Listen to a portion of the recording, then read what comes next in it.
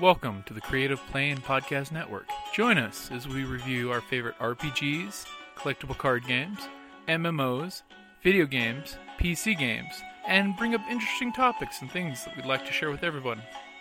Sit back and enjoy the show.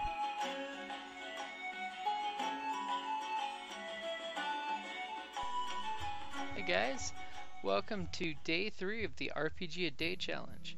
So, for Day 3, my favorite new game of the last 12 months, I would have to come out with Iron Kingdoms Hordes.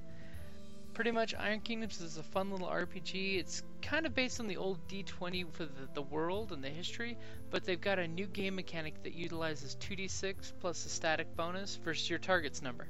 Pretty much, Iron Kingdoms Horde is great because it adds a whole new depth to the old system of Iron Kingdoms before was a very Warhammer-esque series where you use magic and technology to dominate the battlefield. Pretty much Horde brings the organic version of that. You've got the Warlock that can now charm great beasts, become the equivalent of Steamjacks, as well as the Alchemists you can use to turn body parts into various other items, which, like, my favorite reference in the Horde starter set is the shaman who can take a spleen to make a silencer for the Alligator Man's rifle. Pretty much we're going to be recording one of our next demos. We play that, and we're going to be posting that on the website as well so you guys can hear how just wacky crazy that gets. Pretty much I can't wait to see a group with a player controlling a Steamjack and another player being a member of the Horde controlling a Warbeast. So that just could be a fun team up of a Warbeast and a Steamjack in the same group, just chomping through the battle lines.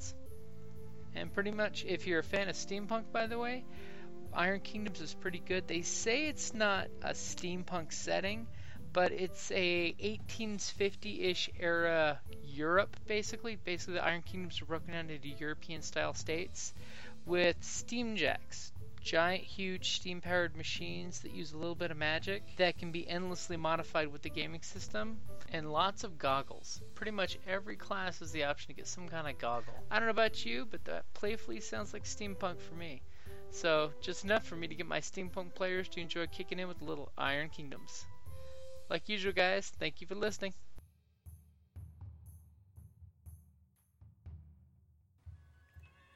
Hi, this is Kelly, aka Trixie from Ragnarok and Roll, assigned to Ragnarok Story, and Tilda Wimblewick from D&D Journey of the 5th Edition.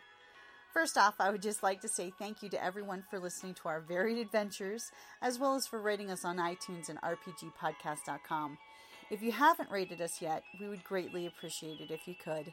And if you're looking for more ways to support our efforts, we are now on Patreon, a great site where you can help us continue making more podcasts, as well as some special surprises for our patrons. If you can, please look us up at www.patreon.com/cppn. Every little bit helps. And again, thank you for listening.